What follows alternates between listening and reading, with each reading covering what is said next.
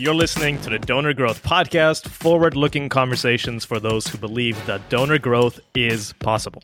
Every week, we'll explore a thought-provoking topic to help build deeper relationships with more of your donors. We are your hosts, Luis Diaz and Mike Dirksen. Now let's get into it.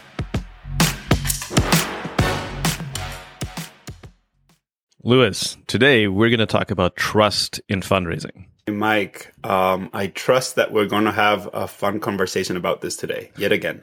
When I saw the notes in the Google Doc that you and I shared to sort of brainstorm and plan for this podcast, it put a smile on my face because you talking about trust is so on brand for who I know you to be. I trust you to talk about trust. It's one of those things that I know is super important to you. I've learned from you about this topic.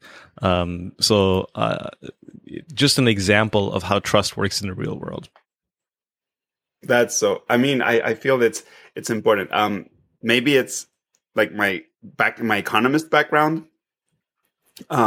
where that type of thing is, the subject of some study, not a tremendous amount, but economics has evolved from being very much about like we're all rational and we all just behave in our self-interest and things magically work into, well, let's look at, do people trust each other? Does that impact what they do?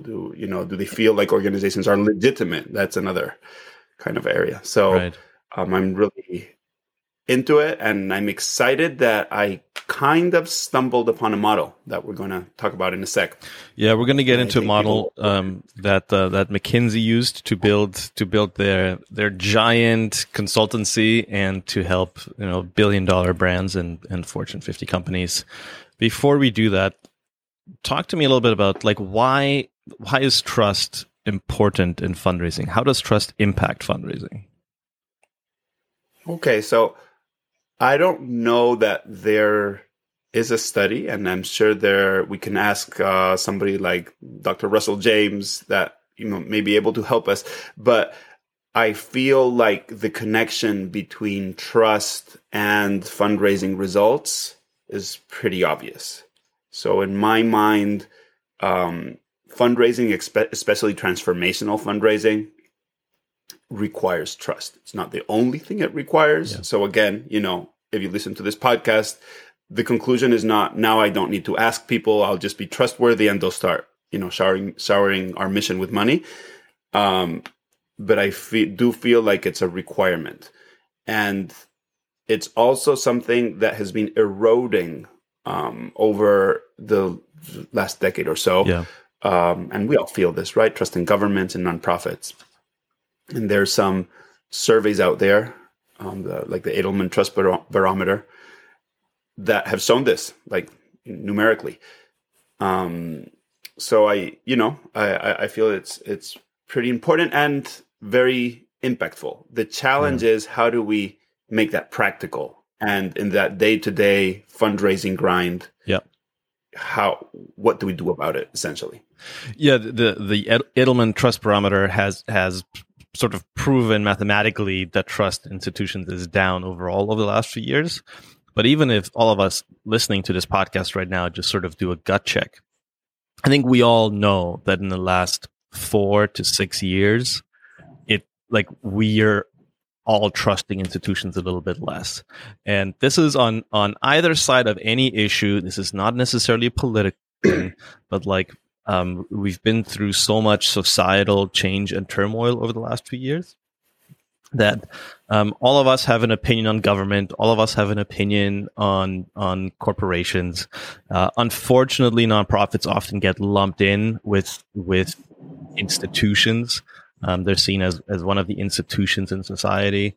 I think nonprofits stand on their own from government and business, but still people lump us in with institutions. And trust in nonprofits, according to the Edelman Trust Barometer, over the years has also eroded a little bit, to the point where, depending on the year, people scored business as being more effective and ethical than nonprofits.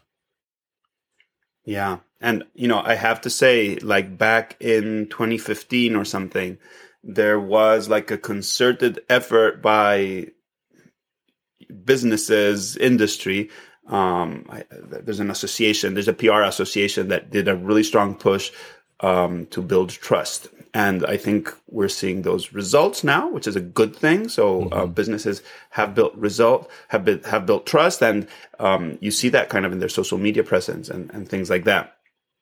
But nonprofits, maybe once again, have been left behind, and I feel it's very important. Trust is one of those things that not only helps the organization, it helps the person that's trusting, and it helps the entire system. Right.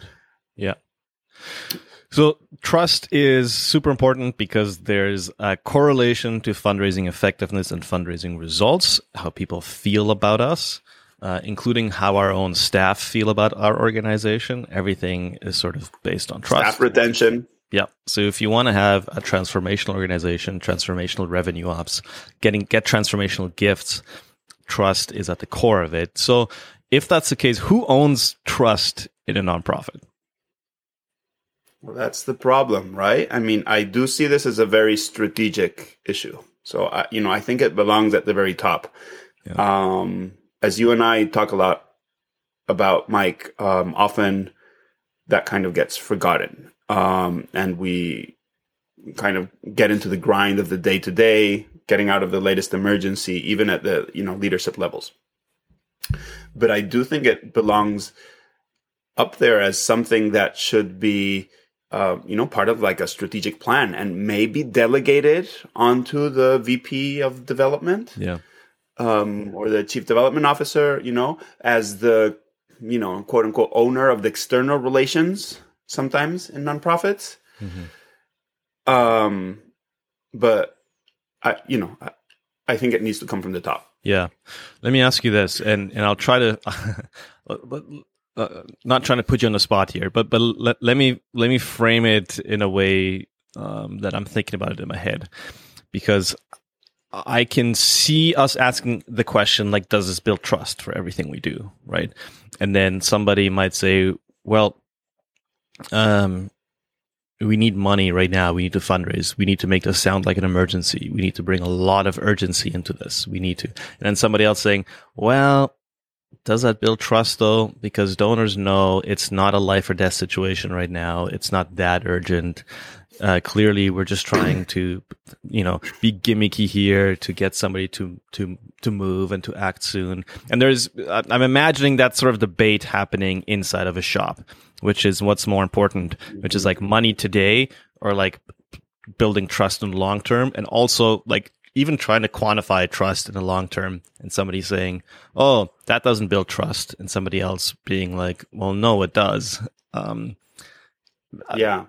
So maybe if I take a step back and to answer your question and observe that we do overall, the nonprofits I've worked with, and maybe you can share your experiences, do a really good job at developing trust with their top 10%, 5% of donors.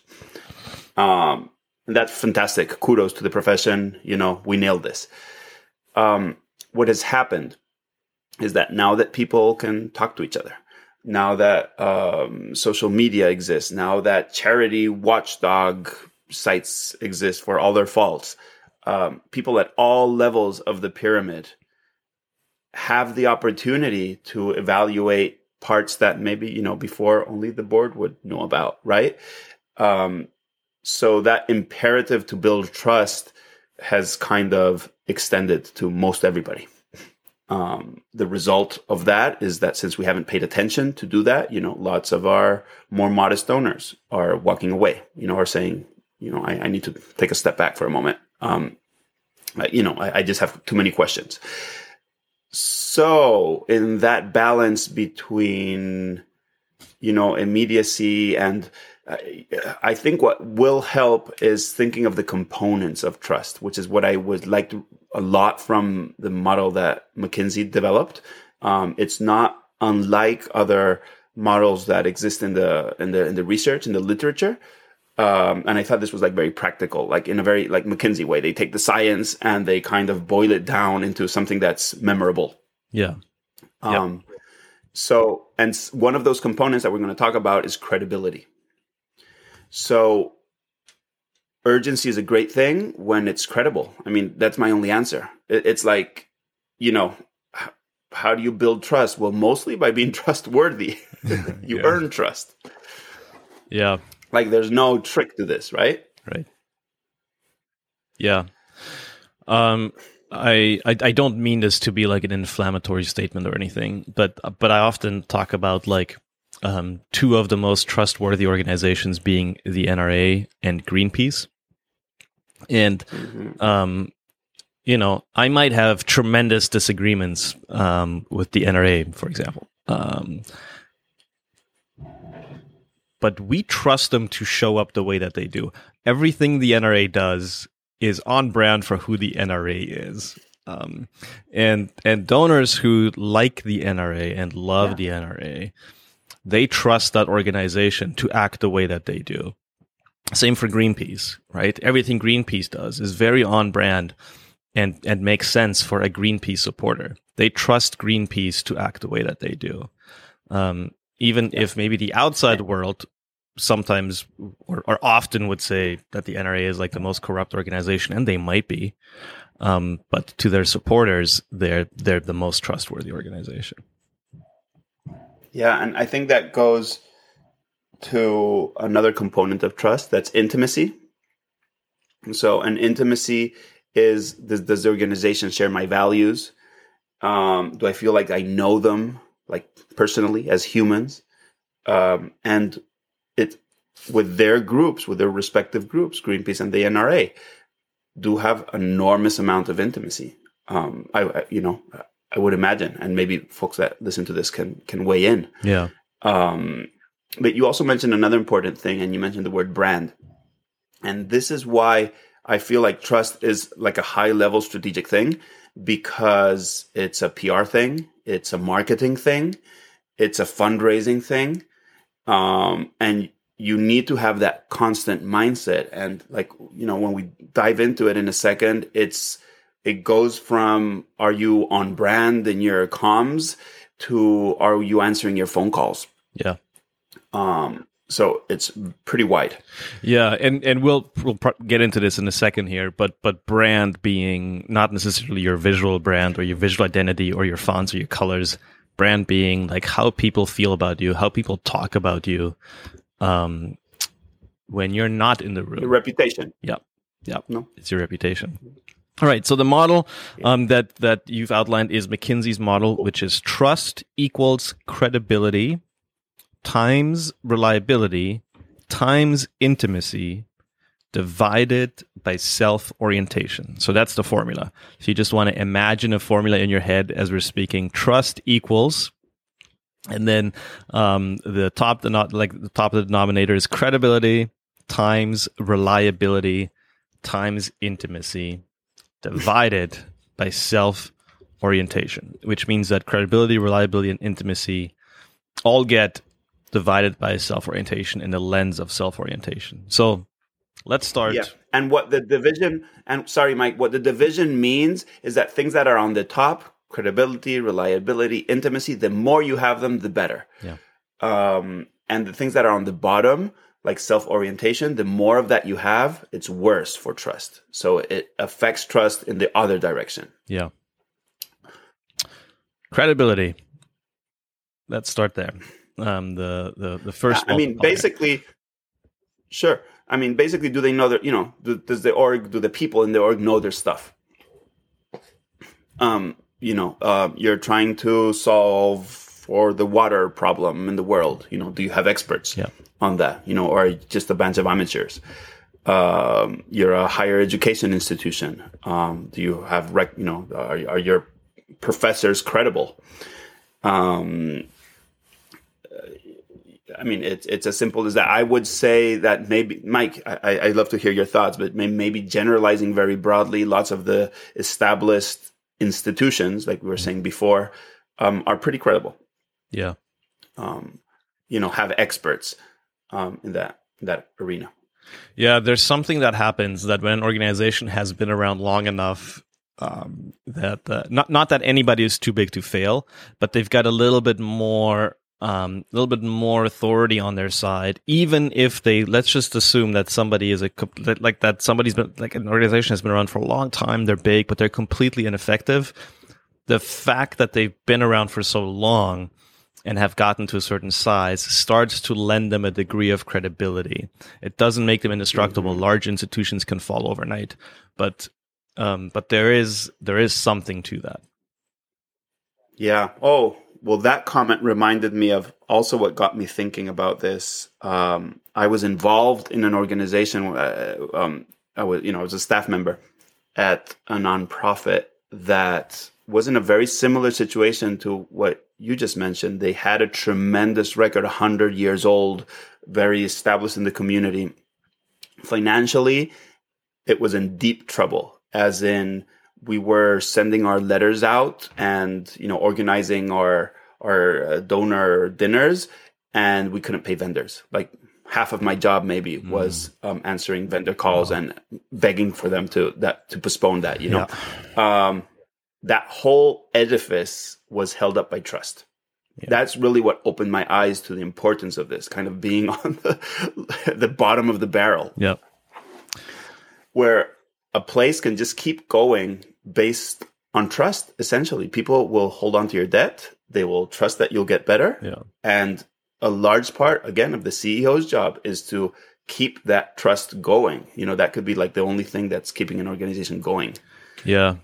Yeah, we share similar experiences. One of my first jobs in fundraising was for an organization that had not been around for 100 years, had been around for 20 years, very established in a community.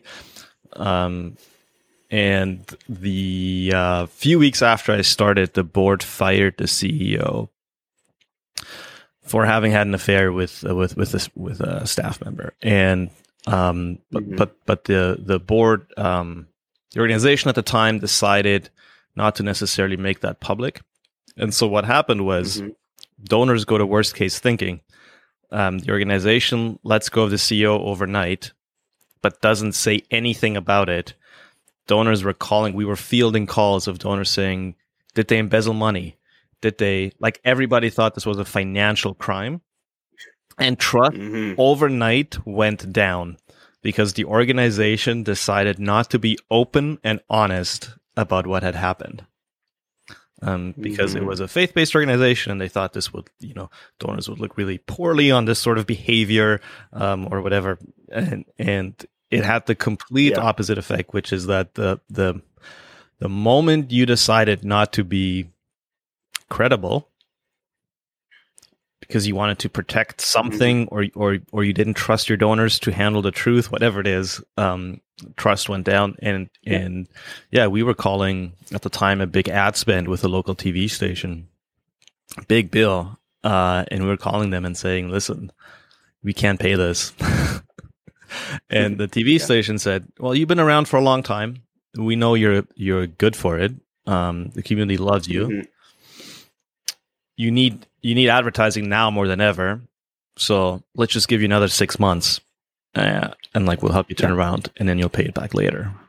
I mean that's just. I mean, it's so funny that we've both gone through similar experiences, and I've spoken with consultants that kind of specialize on turnaround situations like this, and what they've shared with me is that when you're in that situation, sometimes the only trust that's left is the trust that your board members can lend you, quote unquote, lend you. Yeah. So, essentially it's, sometimes it's just up to them to call up others and say, look, and then they can be credible, then it all you try to translate all of this equation that we're talking onto that person and say, look, do you trust me? Then, you can trust this organization. And before you can take out that kind of a loan from somebody, will you lend me your credibility and your trust? You've got to have deposited that over the years. So you can't that can't be a fail-safe for you, because you got to be depositing trust as you go along, because one day you may need to make a withdrawal. Yeah, exactly. So again, what department in an organization has that long-term view? We talked about in an episode that's going to be released or has been released when this one airs. We talked about the role of the CEO. And I think this type of long-term view, like we're doing things not because it's going to help us this quarter or this fiscal year, but because it's building that trust bank deposit. Yeah. Okay. All right. So that's the first one, which is credibility. So credibility. Yeah. Yep. The next one is reliability. So how is reliability different from credibility? Okay. Credibility is kind of expertise. Does this person know their stuff?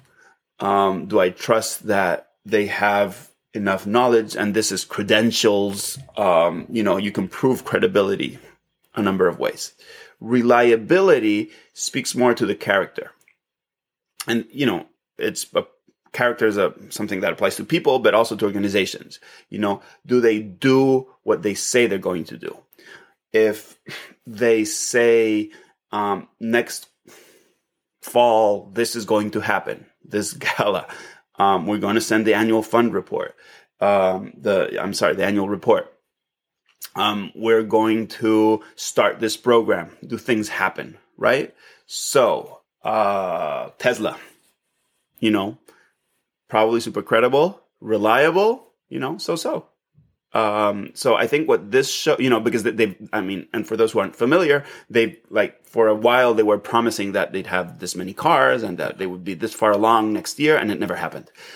That undermines trust. So I think this goes to show that you don't need to have all of the elements that we're talking about in this formula. You can be really strong in one area, maybe to compensate in another. Right. Yeah.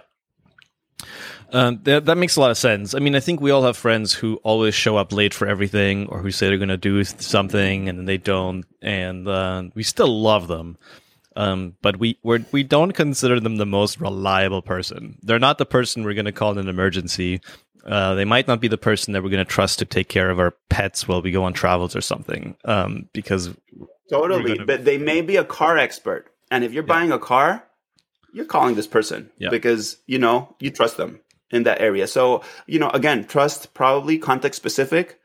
And an external thing, it's how people see you, right? Not necessarily how you see yourself. Yeah. I think, and we're going to have some fun after we go through these steps and kind of see how nonprofits actually work. But sometimes credibility, we think we are super credible, but do people on the outside trust that knowledge? Yeah, and the reliability piece is this is interesting to me because nonprofits don't think about this in every facet of the organization.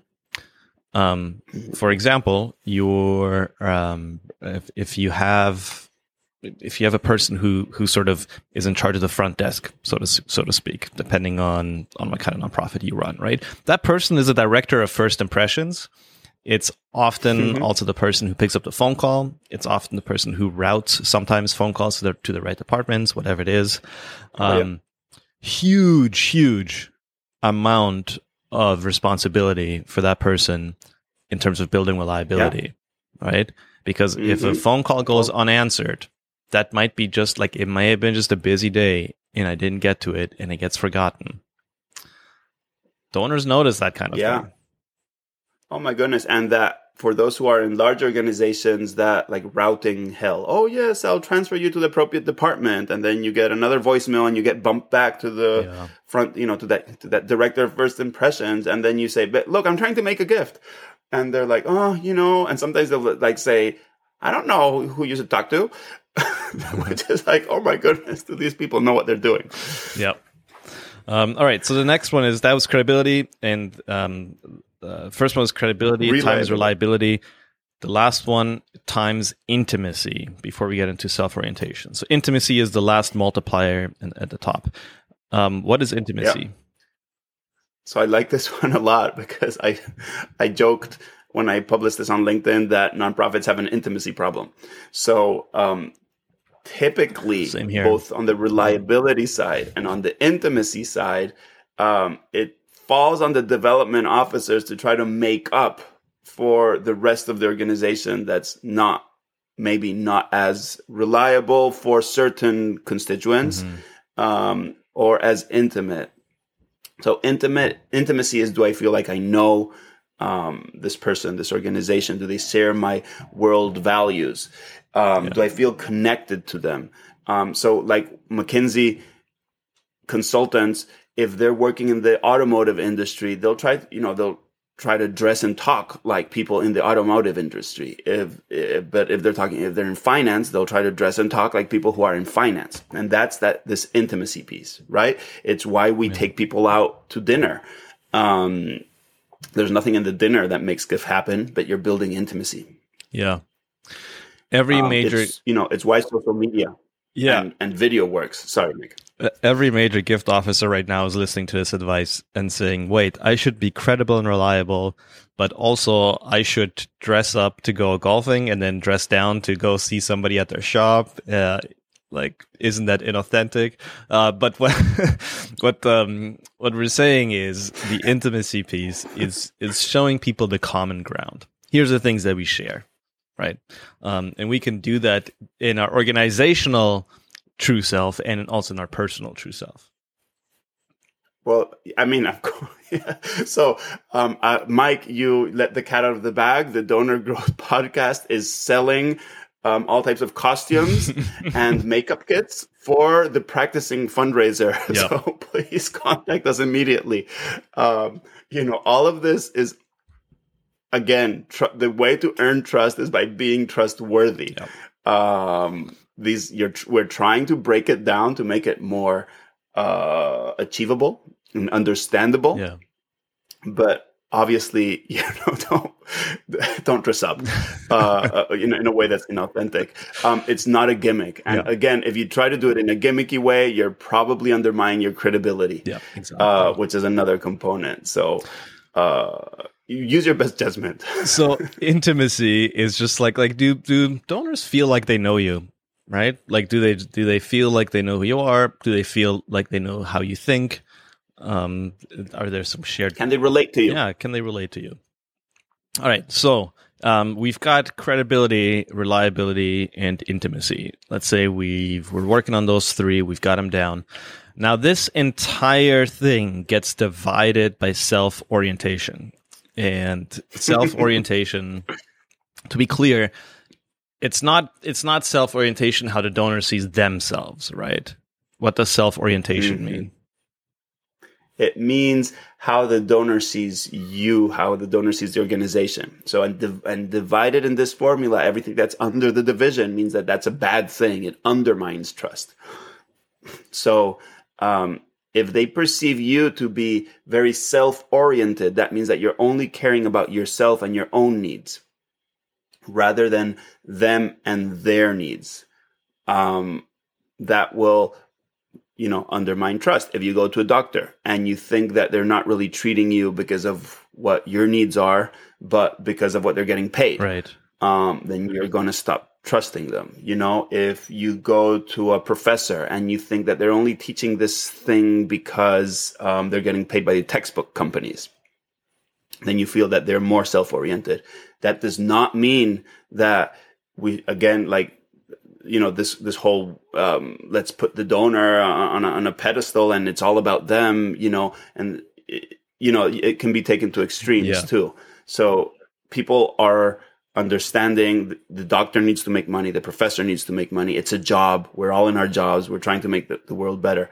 But many donors feel like we just show up for money. Yeah. That's self-orientation. Yep. Yeah, and an important distinction that you started making there, which is that sometimes the critique is, you're just putting donors on a pedestal and they have all the power and you're just treating them the way that they want to be treated and you just roll out the red carpet for them and whatever they say goes. That's not what we're talking about. What we're talking about is the disposition that the organization has. Are you coming across as only wanting to extract something from the donor to achieve your own goals? Or are you coming across as genuinely being interested in solving problems together with the donor and with your community of supporters and helping them achieve some of their philanthropic goals, right? Yeah.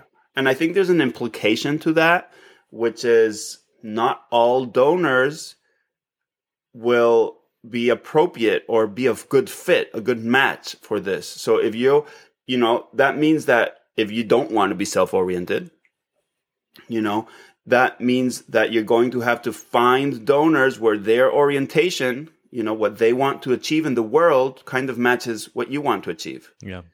And I feel that that's a common pitfall too, where we start seeing things in a very either or, black and white way, where it's kind of either all about us or all about them. It's a partnership, and you need to find the right partners. All right. So that's the formula. Trust equals credibility times reliability times intimacy divided by self-orientation, just to show you how powerful the self-orientation bit is, the bottom denominator. If credibility times reliability times intimacy, let's say you're at 100 there, you've nailed them all. If donors perceive your self-orientation to be not very self-interested, it's a very low, let's say it's a 1, then you get to retain your perfect score of 100. 100 divided by 1 is 100. Now, let's say donors perceive that to be a 2. All of a sudden, right, you drop in half. 100 divided by 2 is 50. So it's exponential, the effect that the perceived self-orientation has. Yeah. And I love this. I hadn't thought of it this way. And, the way I see these formulas also, it's kind of directional. I mean, it's not really a formula. People are not walking around with a calculator in their heads. But the lesson is things on the top are good. Things on the bottom are bad. Things on the top can can compensate for each other. Yeah. Credibility, reliability, intimacy. You can have, if you don't have so much of one thing, and you can't because of some structural reason, maybe you can dig into the other two things. Yeah, definitely like wholly unscientific scorecard. It's just kind of a framework to think about this. Exactly. Okay, I want to get into more examples. Fun part. Yeah. Okay. So, Mike, let's have some fun. So, in the spirit of wholly unscientific, the nonprofit sector as a whole, and I was reminded very recently that people have very different experiences and images of what nonprofit sector means. Okay, so please, everybody, just bear with our own biases. Mike has a different experience. I have a different experience. You will have a different experience.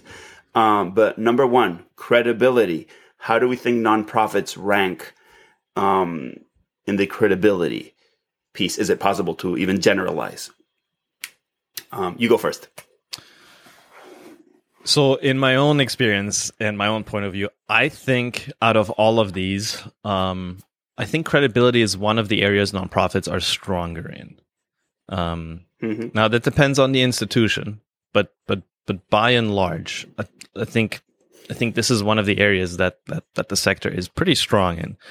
There's others we're going to get to where I think like we need to like massive improvements, but in the credibility piece, we do have a fair amount of subject matter experts, and I think we're very fortunate to have that because some of them could get paid a lot more in the private sector.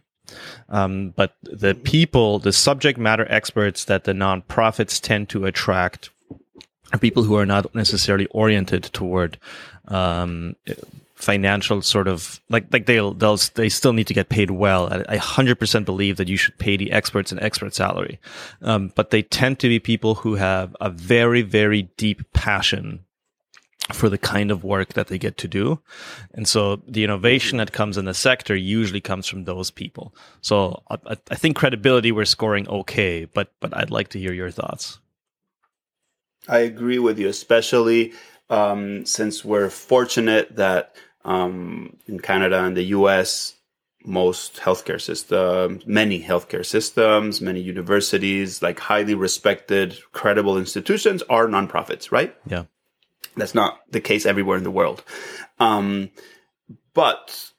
what I would add to that is that in recent times, and by times probably decade or so,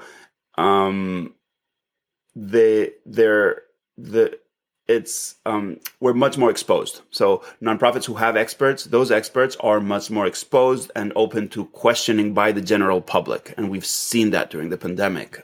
People doing their own analysis of what the experts were saying. And on the expert side, they often come across as being very black or white, and not letting people into the thought process, and just knowing that science is a process. It's not something that is not another religion that, that has absolute truths. And people, by and large, I think are reacting to that. Wanting to do their own analysis. So I would say that's a plus. Credibility is strong in the sector, but we're evolving in a direction where nonprofits need to be more open about the kind of behind the scenes, kind of the sausage making. Right. Yeah. We've talked about building in public lots on this podcast. This is one of those areas. During the pandemic, you had people who vehemently disagreed with each other, and both sides, so to speak, both parties were following the science, right? Both would say well, I follow the science, because you had scientists who disagreed with each other, because like you mentioned, science isn't always black and white, especially if it's an evolving sort of thing that people are still studying, still getting to know, still understanding how it works. And so the way to build credibility is not to say, we've done research, here's what it says, here's what it is. It is rather to be open with people about, here's what we've looked at, here's why we chose this methodology, here's what we're seeing, here's what we think that means. However, we're going to have to keep looking at this thing, and just like building in public as much as possible, and involving different perspectives even, right? Because we need, and this is I think, this is a topic for a whole other podcast. I think we've lost the ability to disagree well. And we're so scared of critique. We're so scared of people who might think differently than us. But I would argue, like, if you as a nonprofit, if you're involved in research, or if you have subject matter experts, you should welcome an opposing view, because it might make your argument stronger, right? Like, if you can successfully sort of dissect an opposing view, you get more confident in the expertise that you've developed. Or it might reveal that you have a blind spot. So we should welcome opposing views, because it will overall make us better. Yeah. And I would disagree, Mike, with the fact that the statement that we've lost the ability to disagree. I just think that disagreements are much more frequent and public now than they used to be. So probably we never had the ability, even though we kind of prided ourselves in our ability to debate. The debate that's going on right now is pretty wild. So it just requires more and better debate skills. And, my dad is a professor. He's not used to being questioned. I mean, it's just not the world that existed. Yeah. I almost feel like that should be, like a training. Yeah. For experts. Yep. All right, let's move on to reliability. This is, exactly. We talked about this a little bit, right? You're director of first impressions. I love that. Are you perceived as saying of doing what you said you would? Are you, if you promise something, does it happen? Can people count on you? And that gets undermined by the smallest things. Yeah. How fast do you respond to your emails? Like, who's looking at that? How quickly do you send your acknowledgments? Who's looking at that? I've seen like entire analysis assessments of donor relations. And probably the first thing that builds trust in that process is how quickly you can get to do it. And, in a kind of human way, right? Yeah. People discount the automated emails. So that's reliability. I think there's a lot to work to do there. I don't know if you agree.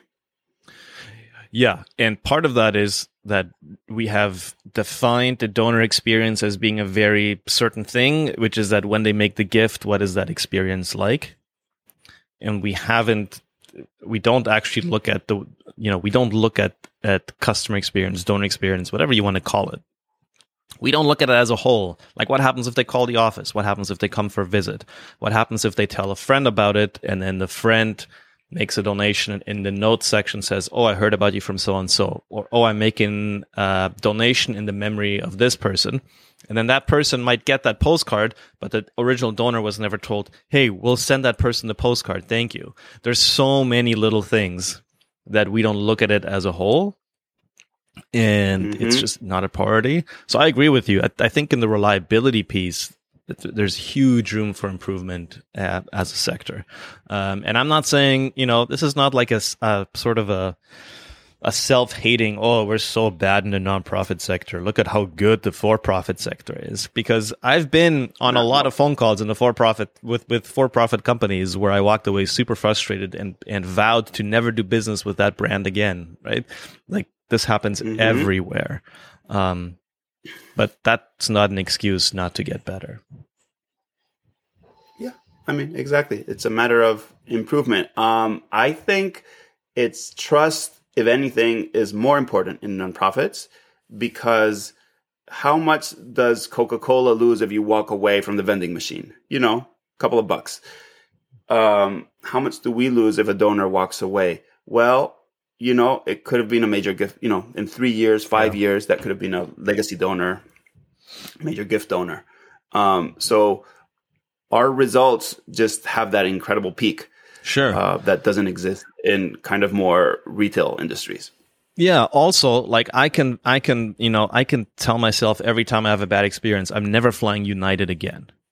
But the next time I have to fly somewhere, if United has a better connection and they have the better price, I'm totally willing to fly United again because I'm getting like a tangible physical sort of thing out of it. In nonprofit world, most of the time it doesn't happen. What you get out of it is the story you get to tell yourself about the kind of person you are and about your values and and so nobody is in any way like having to give you a gift, right? They can express their values in the world in other ways. So it's even more important that we honor the people who show up for us in that way. Exactly. So you just talked about expressing values. How did people express values? By booking Airbnbs in Ukraine. That was exactly that. Yeah. That was about that story. Why didn't they perhaps support other nonprofits? Well, obviously kind of maybe a visibility type of thing, but maybe trust has something to do with that too. They understood very clearly, and what was happening, what you're getting versus the probably more effective, immensely complex issue of helping refugees, or providing other types of assistance. It's it's complicated, but I think trust gives us like a good way to think about these things. Yep, absolutely. Now, what a bit of a side note here. Imagine if a nonprofit had reached out to Airbnb, and I'm sure they did. I'm not saying they didn't, and said, "Hey, this thing is happening. I'm sure you've noticed it. Do you think there's some sort of corporate partnership we can strike here, where for every person that somebody donates an Airbnb in the Ukraine, you make a gift to help a refugee, and like we'll make a thing out of it, so that that's part of the checkout process when you're doing this thing, right?" Is giving an Airbnb to somebody in Ukraine philanthropy? It's not up to us to decide. Donors decided that it was. So it would have been up to us to tell a better story or to find a way to be part of that story. Intimacy. I like that. Storytelling. Yeah. I think storytelling goes into intimacy. That's the intimacy piece. It's about, is that a story that I feel I can be a part of? The Airbnb was a story that felt very intimate. Many of us have booked Airbnbs. We understand it. Yeah. It's maybe has like a tech Silicon Valley-ish value that many people shared, and that's kind of what intimacy is about. It's so do I feel that connection? Do we have intimacy in the nonprofit sector? I see this in my experience again as being very two-sided. So where we have development officers just doing everything they possibly can to build that intimacy, but kind of on, because the organization as a whole is, not very intimate. Yeah. And, it's hard for donors to feel connected to it. Yeah, I agree with you. I would score fairly low the sector as a whole. Some organizations are doing this really well, but I also think it gets harder the bigger you get. Now, the advantage that small shops have is that they can be super intimate. And I think as you get larger, you got the executive team, you got the management team, you're starting to have all these layers of bureaucracy. Everybody gets more risk averse as you go, not realizing that the most risky thing is to not be open to external input. Every close down. Yeah. Your example at the beginning of the episode, right? Just close down. Let's not tell people about things. Yeah, don't tell. Try to control it. Why would you tell people about this? It just opens up a can of worms. That kind of thinking comes a bit out of a scarcity mindset. A bit out of a mindset. We need to try to control this. We need to protect something. It's very you're very afraid of any kind of risk or external sort of input or change that might have to force you to react. So all of those things, just think about those things in a relationship. If somebody starts acting that way in a relationship, that is a less intimate relationship. That's a person that is closing down a little bit, right? They're putting up their walls a little bit. Yeah. All of a sudden you feel like, hey, we're not as connected as we used to be. What happened? Yeah. So again, for those who are going to react against that, the reason is not because we want to be all warm and fuzzy or because we're not important enough to be, to have that distance, is because it impacts trust, and it can be done in a way that is true to your values. Yeah. So this isn't about, pretending to like people that you don't like, or going to people's bar mitzvahs, necessarily. Yeah. Mike, this is a fantastic conversation, but I think we need to actually stop it and maybe ask people to leave us a comment with what they think. What do you think? Yeah, maybe Louis will spend 30 seconds talking about self-orientation. We forgot to score the sector on self-orientation. I'll quickly go first. I think this is the largest area of growth. I think it's the easiest way that we can build trust, is actually to decrease the perceived self-orientation that donors think that we as an organization have. It's mostly about changing the words we use. Changing the words we use is free. So why wouldn't we try to work at this? I'm with you. You can do things to make donors feel like you care about them. I mean, essentially, and it can be the words, it can be stewardship and donor relations, which we should probably have an episode about, and kind of try to get, probably if you're a frontline fundraiser, you're hearing this all the time. If you talk to your kind of mass donors, which is you only show up for the money, try to get that message up. There's probably something in it. Yeah. So it's as simple as that. Well, that wraps up today. We publish once a week. Hopefully that gives you a sense of reliability, that you know that every Thursday you can expect a new episode of the Donor Growth Podcast. This is an audio medium, which apparently is supposed to be the most intimate medium. I don't know if that's true, but that is maybe our way of increasing intimacy. In terms of, credibility, Louis is just an expert in annual fund development. He started the Donor Growth Project, one of the largest growing sort of fundraising groups I've seen, over 1,500 members and growing. So, we've got the subject matter expert in the room. And self-orientation, I hope that you know that we're showing up to serve you. We hope that this helps you grow deeper relationships with more of your donors. A lot of this podcast focuses a little bit on sort of the business case for doing this sort of stuff, and also on the back end business of organizing your fundraising operations to serve donor growth. If you have any questions, Luis Diaz on LinkedIn, Mike Dirksen on LinkedIn, and we'll see you again next Thursday.